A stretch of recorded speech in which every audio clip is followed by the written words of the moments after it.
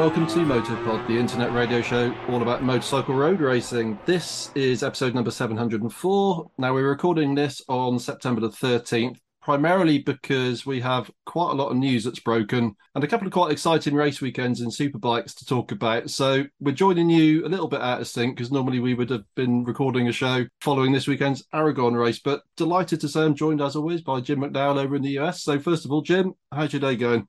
It's been a wild one. First, I'm remiss in the fact that I've been overwhelmed at work for the past few days. So I've devoided myself of news and things that have been going on. So to hear and find that some of the really cool news that has happened is exciting. So can't wait to do that. But on a personal note, the drive to work this morning was rather auspicious, I guess is the word you look for. Good word. They had, yeah, thank you. I have a Honda Civic Type R. I love Hondas. Very cool car. I love that car. But the two front Continental tires on it decided to delaminate this morning at interstate speeds. It was not fun.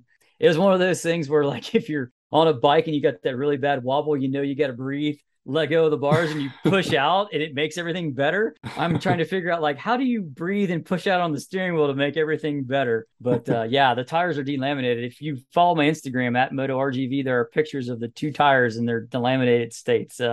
Yeah, really fun morning. So. Yeah, take a look. And if anybody's got similar experiences, I'm sure Jim will be keen to hear about that because this will be a bit of a battle, I guess, to get this problem solved. Yeah, it's going to take some doing, I think, to get something out of it. But anyway, at least now you don't have to worry about actually going back to this original Continental tire. They've now got enough people who are making tires for that. So there are Bridgestones that are available for my car, and I have never had a problem with a Bridgestone tire. So more than likely, there's going to be 4 new Bridgestones on the car here. There we go. Soon. Now, as we say, we're heading into a pretty hectic 6 to 8 week period of racing, and in particular with MotoGP, we've got starting this weekend Aragon, and then we're back to back for 3 successive weekends. So Aragon, Motegi, and then the Chang International Circuit in Thailand. Plus, we've got some World Superbike and some British Superbike going in there. Plus, the Moto America will conclude towards the end of September, Jim. So we'll pick up on that shortly. So we just figured that because of the amount of news and because it's going to be pretty hectic over the next few weeks, worth just doing a quick pre-Aragon show today so that we don't have to rattle through the news, which will be a little bit old hat by the time we get to next Tuesday, I suspect anyway. So not going to spend too much time on the housekeeping, bit of tin rattling, you know where to go.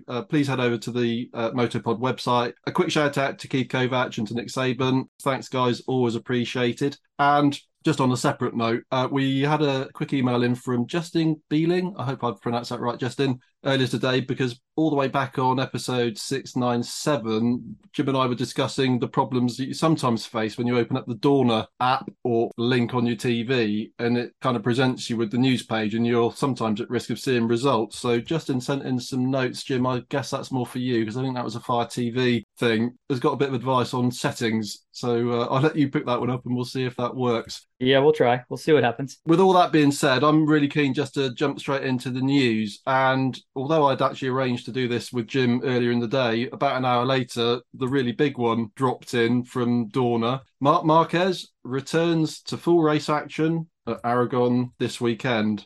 Now, Jim, we speculated on this in the last show, didn't we? We did. I felt it was quite likely, particularly that this is a track that goes in the direction that might be a little better suited to Marc. So whether this is a tentative toe back into the water and he might elect to sit out Motegi in Thailand or, the flyaways, don't know. What are your thoughts? Well, I'm shocked that he would. I mean, if you look at what he did at Misano, that was amazing to be a half second off, be the fastest Honda rider. He did 39 laps on the first day, which all of them were done before the lunch break. I mean, there was some video that showed him like soaking his arm in cold water, some kind of a tub. Yeah. He came back the next day. He did 69 laps, but the longest continuous run that he did was 7 consecutive laps.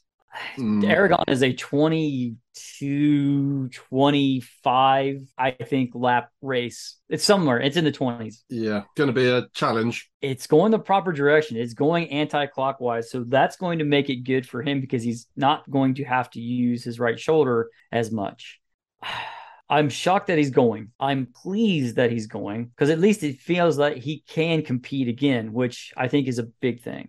I'm wondering if he's going to treat this more like a test session. that he's going to go out and do 7 to 10 laps, come in, maybe make some changes to the bike, run 7 or 10 more laps to see if they can find a direction or setting, something for the bike. But I think both you and I know that as much as what I think that's what he should do, that's not what he's going to do. I think the kid's just going to go for it. Well, that's the racer mentality, isn't it? Yeah. I think we've seen from Marc Marquez in the past that he doesn't necessarily have that restraint chip fully engaged all the time. I guess it will depend how he gets on through the practice sessions as to whether he just finds that the fatigue is too much or perhaps that the pain starts to come in. I mean, let's hope, there aren't any tumbles off the bike. But again, that's not really the Marc Marquez way. So I'm a little bit concerned, I must say, and I'm quite surprised like you are, although I was kind of expecting that this was going to happen with a degree of trepidation, I suppose. So I don't know. I don't really know what to make of it. I mean, he has no reason to race in terms of there's nothing to fight for in a championship sense. I suppose there's some feedback and bike development work he can assist HRC with over the course of the weekend. But is he then going to go on to the flyaway races? I mean, 3 weekends in succession, that is a big old ask for a guy that's been out for as long as he has and is still, let's say, recovering to some extent. I mean, I don't know percentage-wise how fit he is. Let's say perhaps 70-80%. So I don't know. I'm a bit worried, but excited at the same time, which is a bit of a conflicted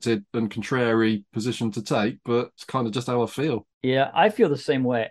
Marquez has the incredibly rare talent of being able to disengage his brain and just go. I mean, it's amazing. Like everything that he's been through, and he still is as fast as he was. Like none of that has tempered him at all. Yeah. I can speak only from myself, man. I mean, I know if you fell off at a club weekend, Monday going to work, that started to hurt, especially when I got to be 26, 27 years old. It hurt. It didn't feel good. So again, this is one of the points of admiration I have for Rossi was the fact he was in his 40s and doing this at a world level, which is just crazy to think.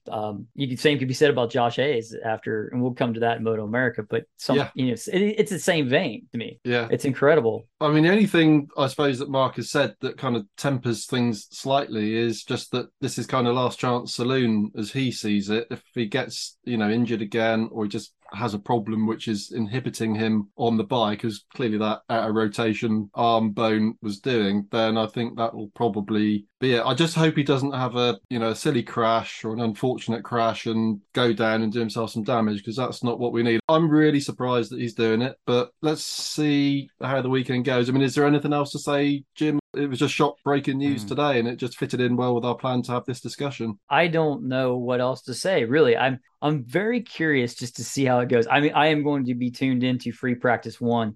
Usually I'm not really tuned into the free practice sessions, but I want to see what he's doing. I think he knows that he needs more time. Like I said, maybe he's going to treat this like a test session, try to find a setting, try to give HRC a direction of where to go. Because, if you see the pictures of Mark and you look at his left arm and you compare it to his right arm is visibly smaller than his right. There's not a defined muscle, not a defined bicep in there at all. It's kind of withered, isn't it? Because just through lack of use and lack of training, I suppose. Yeah, I mean, I know he can go to the gym. I know he can start lifting weights. I know you can put all of that on. I just don't think he's put enough on in the time being. But, if he gets there and he can't do it and he's not competitive, I really hope that someone at HRC puts the bug in his ear like, look, you don't have to do this. Go do 10 laps. We'll put some settings in the bike. We'll do 10 more laps. Or whatever, or just do 10 laps and pull in if you have to. Yeah. I hope that he respects the pain threshold that he has and doesn't do anything silly, because to be this close and then lose him forever over something silly is going to really hurt. Yeah, as you say, I think a lot of this comes down to the people around him and just kind of saying, Mark, we're not going to get anywhere this weekend. There's nothing to be gained. There's a great deal potentially to be lost. I mean, just one last thing to say, Aragon at this time of year can be quite cold and misty, which means coldish, dampish track conditions. I hope in that circumstance, people will just be saying, just wait. You're not looking for poles. You're not looking for, well, he's obviously looking for wins, but let's say that he's not likely to win this weekend. So hopefully he just doesn't push the envelope too far and just sort of eases himself back in to get one race weekend under his belt and then see where he goes for the rest of the season from there. But yeah, hopefully we'll hear from the listeners and see what people think about this one, because it's a pretty big news item. So moving on, Taka Nakagami gets another year, which I would class as a career reprieve at this stage, certainly in MotoGP terms. So he's staying on at LCR in 2023. So given that Alex Rins is already confirmed in the other seat on the other side of the garage, that means Aguirre is not going to move up, which is slightly surprising. So he presumably stays in Moto2 next year. I guess perhaps somebody's in the back of their mind thinking that he's not looking terribly likely to win the championship in Moto2 this year, but I would be fairly surprised if part of that deal doesn't involve him having a almost cast iron guarantee of coming up in 2024 on a Honda. But again, that's total speculation. But Jim, just purely on the development and ambition, I think is the word I would use really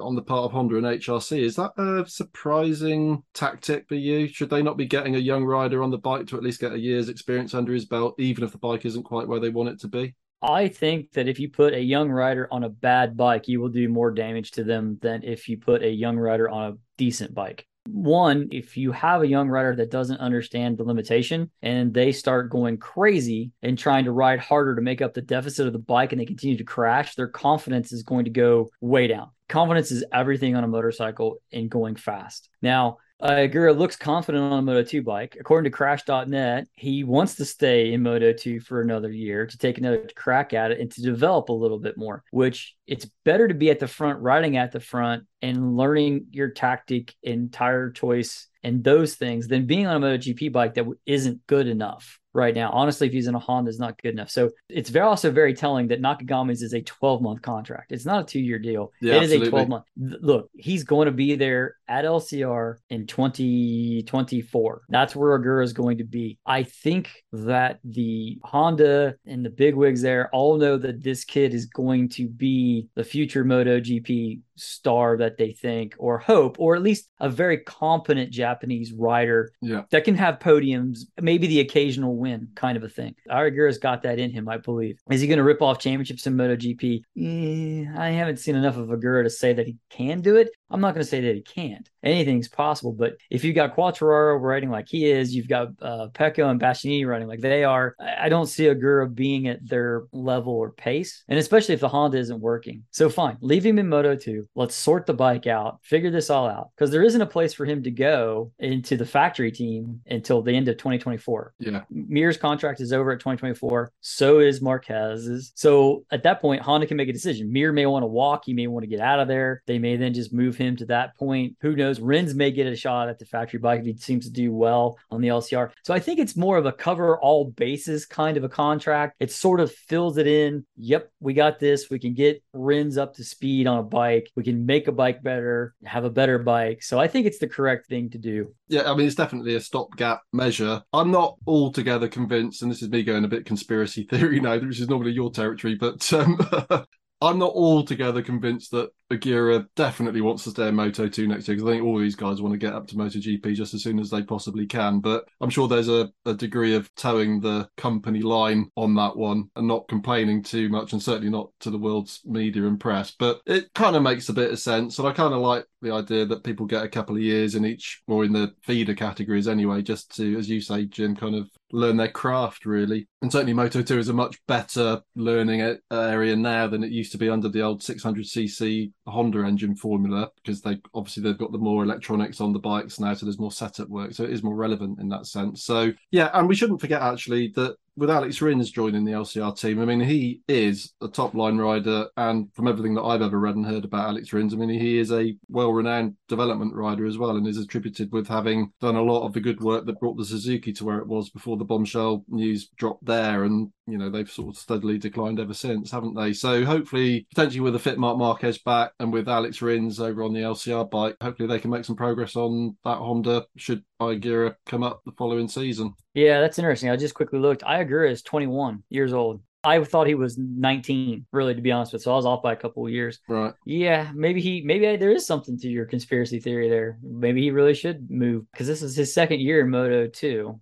Yeah, you never know. I mean, the bigwigs at Honda can look at it and say, we just don't have a motorcycle for him. Yeah. Also, I think there's a bit of that culture thing. I think that they respect Nakagami for what he's done. And I think they want to give him that one last hurrah. I wouldn't be surprised if you don't hear somewhere early on next year that Nakagami is going to say, well, this is my last year, kind of a thing. And he gets to take the victory lap, if you will. Yeah, as you say, I mean, the fact that it was very clearly stated as being a 12-month contract tells you everything that you need to know. That's it, unless you can find another seat somewhere else. So, talking about another, well, potential but almost certain refugee in terms of MotoGP, Remy Gardner, this is a rumour, I believe. I don't think anything is confirmed yet, but he is strongly tipped now to be heading over to World Superbike, which I'm personally very, very pleased about, because I would not have wanted to see him drop back down to Moto2. Doesn't mean he's won the championship, so that would be, I think, a bit of a backward step. So it looks very likely that he is going to join the GRT Yamaha squad in World Superbike. Now, I said in the show last week, and I listened back to the show when I was having my long drive to and from Snetterton Gym, and I was running my mouth a bit last week, and I want to apologise a little bit to the listeners because I think I probably went a bit too far in certain regards. But I made the point, I think not too controversially with regards to World Superbike, that you really want to be on the Pata Yamaha, the KRT Kawasaki team, or the Works Ducati squad. Now, GRT is a slightly second division squad, but I think they are very well supported, and it looks as if both of their riders are probably going to be moving on, but one of which is Garrett Gerloff, who will be close to your heart, Jim. He's rumoured to be going over to the sort of, again, semi sort of Works BMW squad, which we'll come to a little bit later on. So it looks like Remy might slot in there, and Garrett gets a fresh challenge, which I think is probably something that he needs, isn't it? I think so. I think he definitely needs to move from where he is. It's more, like you said, as far as spec of equipment, it's a lateral move, but it's just a different place. So I think it's probably better for him to do that than to be where he is. Well, with Remy, I agree with you. I do not want to see him back in Moto 2. There is bad blood in that paddock right now. Well, I don't know if you follow the Twitter saga of this, but Wayne was tweeting out all kinds of bad things about Remy's manager. Yeah. And then it got to the point where Remy tweeted out that he had full faith in his manager or whatever. So I don't know if Wayne got himself on a bender and just was going on some drunk tweets or what was happening there. But there is a disconnect in here somewhere that we just don't know yet. And maybe it's one of these things where Remy needs to just, I hate to say it, but get away from his dad, maybe. Yeah. And maybe from the manager he has right now. Yeah. A clean slate. Kind of one of these things like, Dad, I love you. I appreciate everything you did for me, but hey, I got to do this on my own. And I don't want to say grow up, but that's the only way I can think of it. Stand on your own 2 feet is maybe probably the better way of what I'm trying to say. Yes. And if he gets over to World Superbike, he puts in some consistent rides, who knows what's going to happen? I mean, he has the possibility of moving to one of the coveted factory spots. I mean, I think we're pretty sure Toprak wants to be in MotoGP, but we also know that Quartararo has a contract to 2024. Morbidelli's out of contract at the end of next season. So, I mean, there could be some movement there. But yeah, I mean, I think we touched on how unedifying the whole kind of KTM, Gardner, Paco Sanchez, I think, is his manager. And then with Wayne sort of hurling himself into the fold through Twitter as well. So, I mean, the problem is it kind of gives credence to KTM's position, which is that there's some rather unprofessional things going on around the edges. And so that hasn't been very helpful, I think, for Remy's cause. And I think he is probably pretty much the most innocent party in all of this. But having said all of that, I think, look at Remy, he's kind of looks like the sort of the surfer dude guy, doesn't he? Quite a free spirit. I think he'll actually really, really enjoy life in the World Superbike paddock. It's a much freer, friendlier place, I think, much less corporate, probably a bit less or a lot less backstabby as well. So I think he might really find a home that he loves there, and perhaps it will encourage him to give it a good few seasons and see if he can win that championship, because I think he'll be good on a superbike, and jumping from the MotoGP bike to World Superbike, similar size bikes, okay, he's going to think, bloody hell, this thing's slow by comparison, but he'll get used to that, and hopefully he'll be a bit happier, and his dad will calm down a little bit. Moving on to the next one, this again is not a big surprise, but Luca Marini is confirmed. I think this came out yesterday, perhaps. So he was confirmed at VR46. I think I read somewhere that both Marini and certainly Bezzecchi already had 2-year deals anyway. It's just that it had never been announced that it was a 2-year deal. So they were really just sort of confirming that they are staying on in position. And I just wanted to correct, I can't remember if it was you or me that said it last week, Jim, but we were kind of talking about what spec of bikes they run in the Mooney Mooney VR46 squad? I think it was me. I was speculating it because I was trying to think what year bike they were to try to get an idea of how comparable to where they were against the other Ducatis. Well, I was listening again because spent so much time in the car at the weekend, which I'll come to. I was listening to a couple of other podcasts, and it just happened to come up in that conversation. So it kind of confirmed that Marini is actually on a 2022 full works spec bike this year, whereas Bezzecchi, he's actually on a 2021 Ducati, which, let's be fair, is a pretty good bike if Bastianini's performances are anything to go by. In terms of what happens next year, that might be interesting because whether Ducati have the resources, I don't imagine it's necessarily a funding issue. It's probably more whether Ducati can get yet another 2023 spec bike out onto the grid, given that they've got the works squad. Both Pramet riders are on full up-to-date works bikes as well. So for Mooney VR46 to then also run two bikes, which are bang up-to-date and current, is probably becoming a bit of a stretch. But they are going to have a problem now because Bezzecchi's had a pretty good year, given that he's a rookie. He's been on the podium this year and no doubt wants some slightly more up-to-date equipment. Yeah, I would want that. But what does your contract say? Well, exactly. Yeah. But contracts are made to be broken. Someone's got to replace Zarco at some point. I mean, Zarco can't ride forever. I mean, quite honestly, Zarco has great starts to the season, but Zarco doesn't seem to be consistent and stay at the front. As the season goes on, Zarco goes backwards, and then he puts in weird qualifying laps that get him to the front, but then only to go back in there. I mean, it's been that way for like the last 2-3 years, roughly, for Or Zarco. fall off when in the lead. Or fall off within the lead. So if you're Ducati, you may want to get Bez on a better bike. Maybe you have him on the 2022 bike, the full 22 works bike, and that gets him like 1 year behind instead of 2, and you see how he's going, and you're like, oh, okay, maybe we move it up, or depending on how Mooney comes. If Gresini were to fall off with who they have riding next year, that's a very realistic thing that Gresini may not be as good a team because Bastianini's been the one who's been making the team look good. Yeah. So maybe VR46 Mooney kind of jumps over the guys at Gresini and they get a little better equipment and Gresini gets sort of the more hand-me-down bikes. It's going to be interesting to see what Ducati does. That's speculative. Yeah, complicated, and we'll never know. It's complicated. We'll never know for sure. Rossi's Italian. Ducati's Italian. You got to think that they will do what they need to do to make Rossi happy. As you said before, Rich, Rossi's sitting with all the cars. I mean, he's got a full house king's high. That's how I look at it. It's hard to beat that hand, right? If you play poker, that's a hard hand to beat. Yeah. Because if he doesn't get what he needs at Ducati, he can easily walk over to Yamaha and go, guys, how about a satellite team with 2 factory works bikes? You don't think Yamaha wouldn't jump on that one? Well, I think I was saying in the last show. That's what you were saying. Pretty sure that's definitely a negotiation card, if nothing else. And I'm sure Yamaha will want to have 2 more bikes back on the grid before too much longer because frankly, they need them for development. I agree. So we'll see. That's kind of the MotoGP news. We've got a fair bit of superbike stuff that I quickly want to rattle into, although this must not turn into a 2-hour show, Jim. No, we cannot let that happen. Deliberately decided we were going to do this to keep it nice and short. But happily, well, just to go against what I said, happily we haven't had any announcements from Dorna that they've signed any memorandums of understanding with North Korea or Iran this week.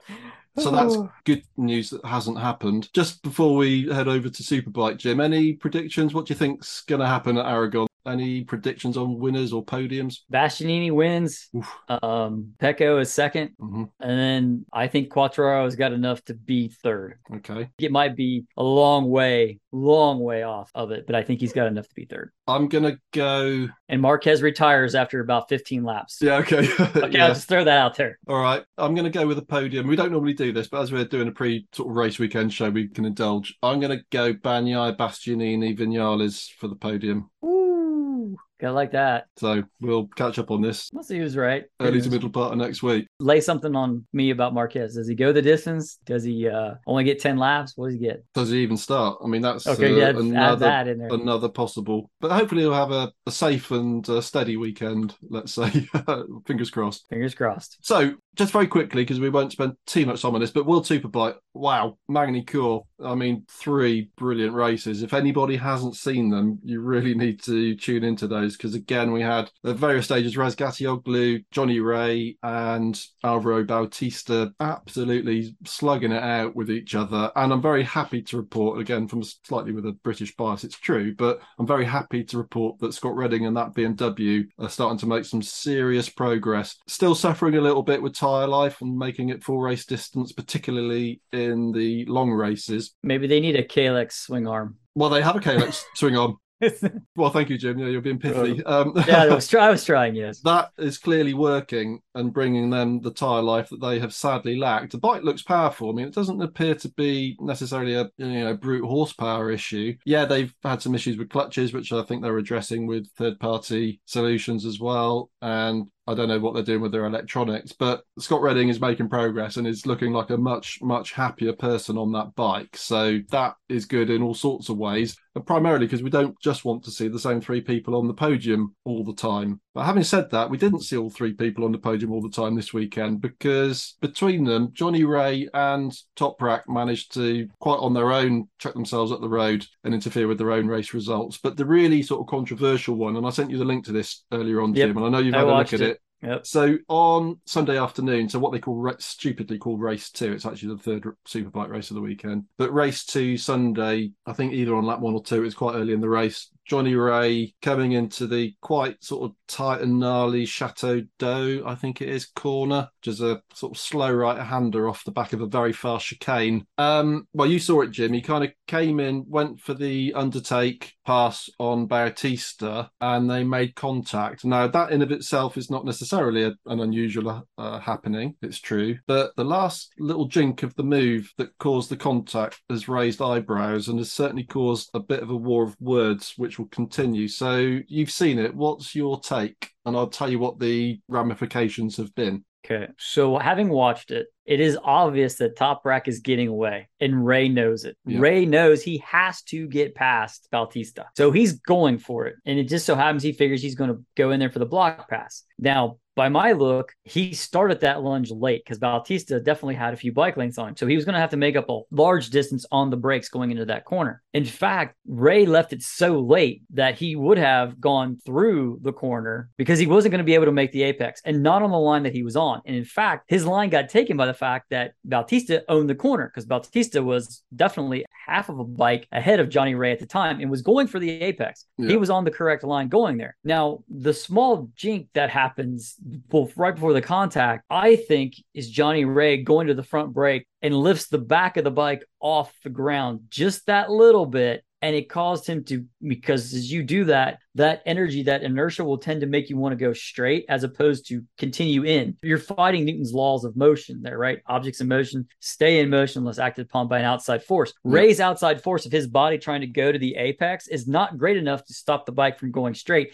until he hits Bautista. So Rea, in my opinion, made a mistake, left it too late, definitely dive bombed the inside of Bautista and made contact with him. Did Rea do it intentionally? No. But Rea knew he was in trouble by the way he went for the front brake even harder from what I saw in the video. To me, that's a penalty, and that's how it should be. So I'm not sure what the race stewards have called. So fill me in. Am I close? Is that what they decided? Yeah, you're spot on. People are going to sort of rage about the analysis of what actually happened. What, in terms of, the steward's take on it, it was a long lap penalty, and he served the long lap penalty, and I think he came in at 5th in the end. The kind of the war of words kicked off more or less straight away. Johnny saying, it wasn't intentional, it was a mistake. I personally agree with you, Jim. I mean, Johnny Rea does not have a record of being a dirty rider. He has no past form of deliberately running into people or sort of nerfing people out of the way. He does have a record of extremely hard passes, and in the context of World Superbike in the last couple of seasons, and certainly definitely this season,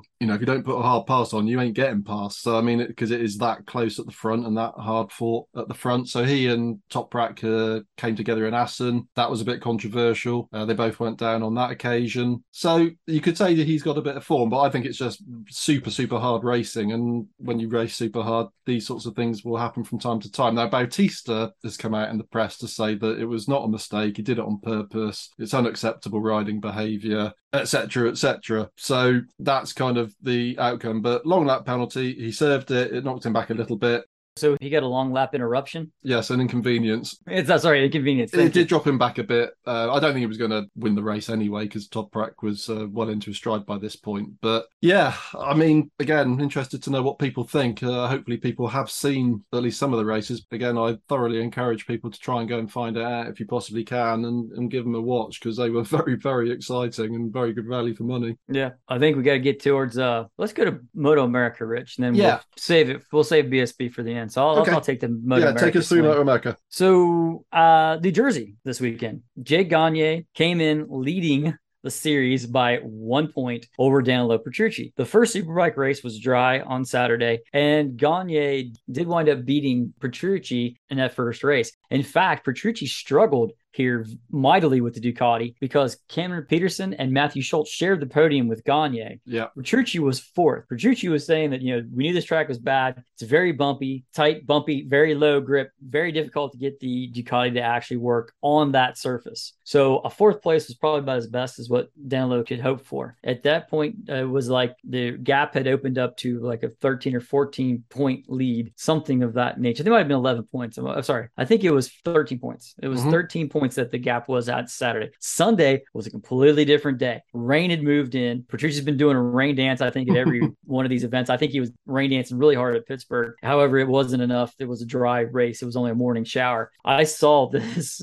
on my own when we were there. Petrucci is head and shoulders above everybody on wets. Head and shoulder. I mean, by a wide margin. And he proved that in Pittsburgh. And what was a pretty much a torrential downpour. It was raining pretty hard there. Petrucci ran off to get the win in the second race, and Gagne stayed upright. He had everything to lose and nothing to gain. So he stayed up. He got gifted third place at the end to be on the podium. But now he is only 7 points, I think, is the difference now between Petrucci and Gagne for the Superbike title. And it all comes down to Barber, which is about 9 days away. And I will be there for that final event to see who takes the championship. I'm excited to go, excited to be there. It's going to be interesting. Yeah. So that was Superbikes. Now, Supersport is the other class I think is really pretty good in Moto America just because of the difference of bikes that they have in there. You can have a 900 Ducati Twin. You can have a 600 Yamaha. You can have older GSXR 750s with a Motec kit. There's a pretty good little variation of bikes that's there. Anybody running a Triumph,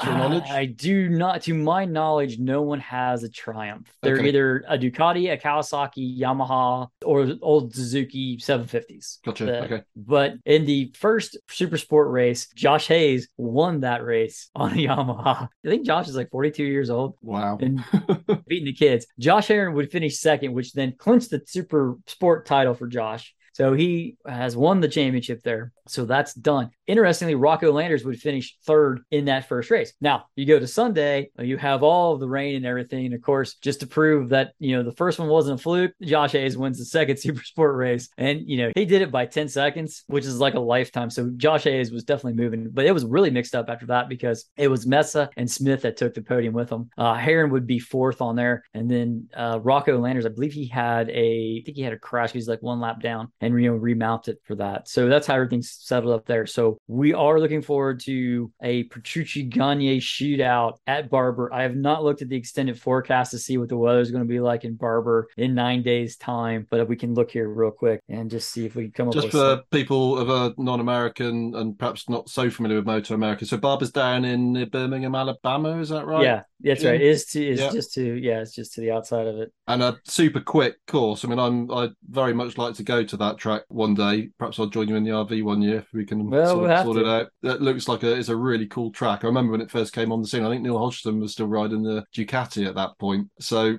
that is a track I suspect that, well, I mean, Gagne is going to go well there. That's a given. But I think it's probably going to suit Petrucci on the Ducati as well pretty well. It's smooth enough that I don't think it should be a problem. So the prediction as it stands right now, probably due to change, is that Friday is partly cloudy and 85. That Saturday is 87 and sunny. And Sunday is partly cloudy and 85. So, but it is going to be relatively cold. It's going to be in the 60s when we wake up in the morning. So cold track, I'm not too sure. I'm not sure how grippy the track is there at Barber. But will be interesting to watch this play out. Yeah, I did watch the two Superbike races at New Jersey, and yeah, pretty tricky track. I mean, quite a lot of elevation there, all kind of humps and jumps in places, wasn't there? So yeah, fair play to Petrucci for pulling in the win on the Sunday in the wet. I mean, that took some doing, just really sort of goes to show what a master he is in the wet. Yeah. So just to quickly wrap this up, a couple of things. So BSB, as I mentioned on last week's show, I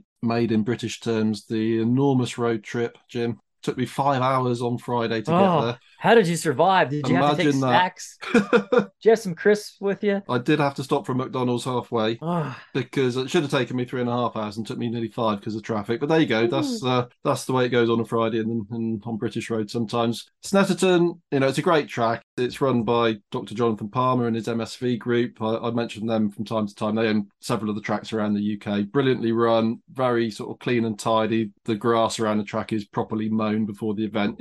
Details, but they matter in it. So it looked great, very enjoyable to be at. The races themselves weren't necessarily barnstormers in terms of action, but the headline news really was that Brad Ray on the Rich Energy Yamaha OMG team, for the first time in his career, in fact, in BSB, did the treble. So we do 3 races over the course of a British Superbike weekend. So he goes into the showdown now. So Snetterton was the end of what in BSB is the kind of the regular season. So we have 3 rounds, 9 races remaining, and we now go into the showdown. So that means that the top 8 in the regular season, and I'll just quickly nip through them in a second, but they now have their points adjusted. We have this, for me, slightly confusing system where through the course of the year you get podium credits, obviously if you finish on the podium, and that then adjusts upwards your new tally as you go into the showdown period. So they instantly go up to 1,000 points, I think, everybody, and then your podium credits are added on to differentiate those that have done better during the regular season. So it's a little bit confusing in that regards, but anyway, what it means is Brad Ray is going to be leading, and he is on 1,061 points. Then he's followed in second place in the table by Jason O'Halloran. He's on 1,048. So it's pretty close. I mean, everybody's got a strong chance as we go forward. Then you've got Mackenzie in third on 1,031. Glenn Irwin, Lee Jackson, Kyle Ride, Rory Skinner, and Tommy Bridewell on the Ducati. So there's 8 people this year. They've changed it from 6 to 8 people in the showdown. So Bridewell, who's kind of in last place on that scoring system, he's on 1,008. And they still now go forward and score regular 25 for a win, 20 for second, etc., etc. So plenty of scope for people to kind of recover their showdown position. Even Bridewell could win the championship from there. So yeah, we will be at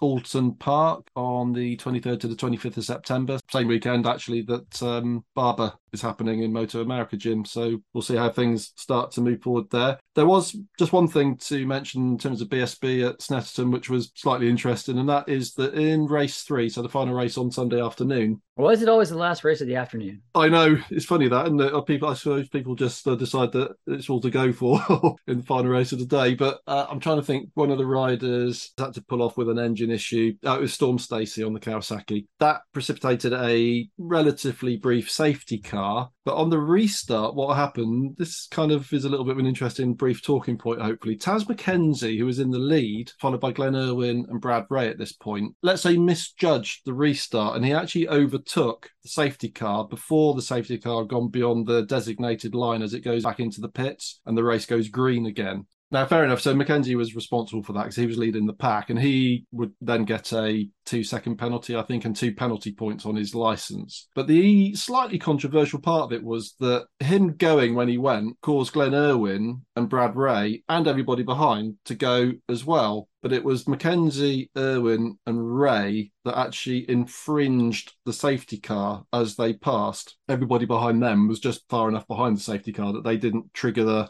kind of like a jump start, I suppose. So race direction gave all 3 riders a 2-second penalty to be served post-race. And certainly Glenn Irwin was saying, look, what was I supposed to do? Wait, and let other people overtake me. Mackenzie went, I had to follow him. It was his mistake. Why am I getting a penalty? What do you think, Jim? I mean, hopefully I've explained what happened. Yeah. So let me see if I got this straight, just so I got it clear. Yeah. The pace car is exiting to the pit lane. Yes. And there's a certain point at which you have to wait until you can accelerate your bike and then proceed past. Assuming that the safety car needs to be like fully in the pits or at least completely off the racing circuit circuit before you go. Yes. So it's sort of the same way like car racing is here in America. You can't, safety car accelerates ahead, goes in the pit lane, and you can't go anywhere until the green goes. And well, okay. So Mackenzie screws up or mistimes it, the jump. So he's ahead of the safety car. They penalize him and the two guys behind him as well. Yeah, because they go with him. As soon as he goes, they go. And in doing that, they also just about infringe the safety car rule. Whereas the people behind them are just, like I don't know, hundredths or thousandth of a second to the good. So they don't get the penalty. Wow. So they're saying it's a little bit like, I suppose, the argument that might happen that if somebody jumps the start, somebody behind might be looking at them and jump the start too, because they're not looking at the lights. They're just reacting to what another bike is doing. Or sometimes like a rider falls off in front of you and you fall off as well in sympathy, they often say, because you're kind of just reacting to what's going on around you. So yeah, this created a little bit of a spat in the pit lane post-race because Irwin felt a bit aggrieved to get that penalty, given that they weren't the primary perpetrator of the offence. I think that was the position. That's just an interesting. That's interesting. I mean, it really. Yeah. I can see it. There is a rule. You broke the rule, because I've always thought with jump starts, if you tried to, there was always gamesmanship in dirt track and whatnot, but if you jumped and nobody else did, or if somebody went with you, they went to the penalty line too, right? Because you're responsible for your bike and what you're doing. You're supposed to be watching the lights or watching the flag or whatever it is.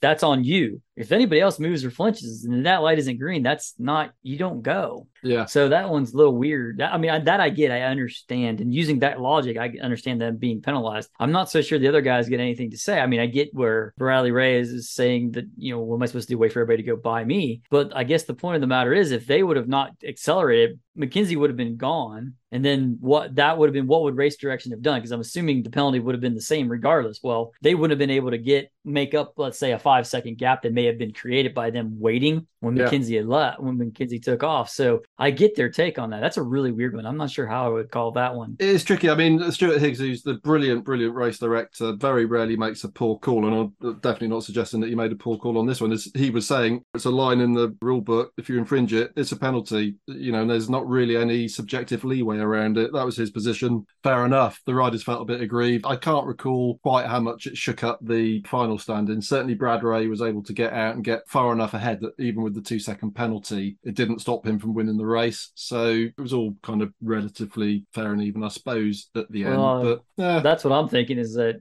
there was a rule and he applied it to everybody who actually broke the rule. The people who were in 4th, 5th, 6th didn't break that rule. Therefore, they are not penalized. So I guess say it's a good call by Stuart. Again, if anybody's got a strong opinion on it, let us know. You know where to write into us. Just 2 very quick final things, just in terms of championships that were decided. Johnny Garness was crowned the British Talent Cup champion. Interestingly, he's staying on next year. He's not got anywhere really to go, I suppose, or doesn't want to move up to one of the next formulas up. So as I understand it, he's going to be in British Talent Cup again next year to defend the title in 2023. Now, he rides for the Michael Laverty Vision Track kind of academy team.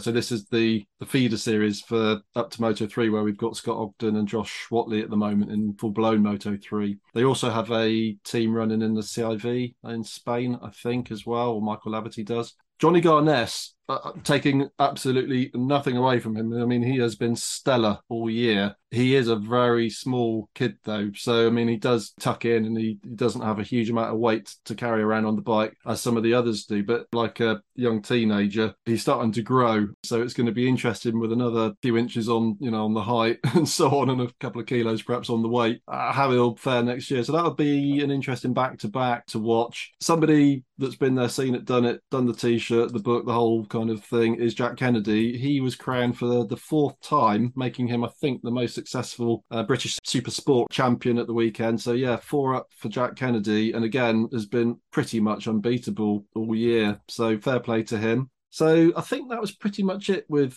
BSB, Jim. Yep, I think that covers it. So it's very much all to play for in BSB, and I will, although we've got a lot of MotoGP coming up and still quite a lot of rounds with World Superbike to keep an eye on, I will take a very close interest now that we're into the showdown in BSB in terms of what happens over the next 3 rounds. We've got Alton Park, Donington Park, and then the season rounds out in Brands Hatch, best track in the country. I'll tell you, if Bradley Ray on the Rich Energy Yamaha wins, we must have Dave Neal on and congratulate him. Yes, and I must say a quick thanks to Dave. Actually, I was at Snetterton staying with my wife's cousin and his little lad Elijah, who's 6 years old. First time he's ever been to a bike race. As you can imagine, there was a lot of energy and excitement there. And Dave very kindly snuck us into the pit garage just after the morning warm up. So Elijah got a little photo sat on Kyle Ride's motorbike and got to hold Brad Ray's winner's trophy from the previous day. So yeah, Dave, you made a little lad's day on that one. So thank you very, very much indeed. And yes, as you say, Jim, we must get Dave on at some point to chat us through what he's up to. And looks like he's having a rare old time in the BSB paddock, and fair play to him. So I think that's pretty much us for now, just to round up the news and the goings on, and very much looking forward to MotoGP at Aragon and the return of the number 93. So, guys, there's an opportunity for you to help veterans here in the U.S., in the military, to get dogs to help with their PTSD. And you can do that by having fun, which means you can take your car to the track. It's going to be at Summit Point Raceway, the Shenandoah Circuit, in October 22nd. If you want more information, you can go to Rally 4 Vets. That's Rally, RALLY, from the number 4vets.com. Or you can listen to Mr. Robert Hess explain exactly what a track day will be like there. Take it away, Robert. Hello, everyone. My name is Robert Hess, and I lead a veteran charity that is hosting a new track series supporting veterans coping with PTSD. The format is a track cross, like a time trial, but with just one car running on the track at a time. Our next event is the Top Dog Championships, scheduled for Summit Point's Shenandoah Circuit on October 22nd. Registration is open on motorsportreg.com. Just search for Top Dog Track Cross. I hope you join us and finish as a Devon Top Dog champion while you help our veteran community. Robert, thank you so much for telling us all about the event. Hopefully, some of the guys will be able to go there and have fun. As that's the end of the show, I'll say it. I want everybody to ride safe. Thanks, everyone. See you next week.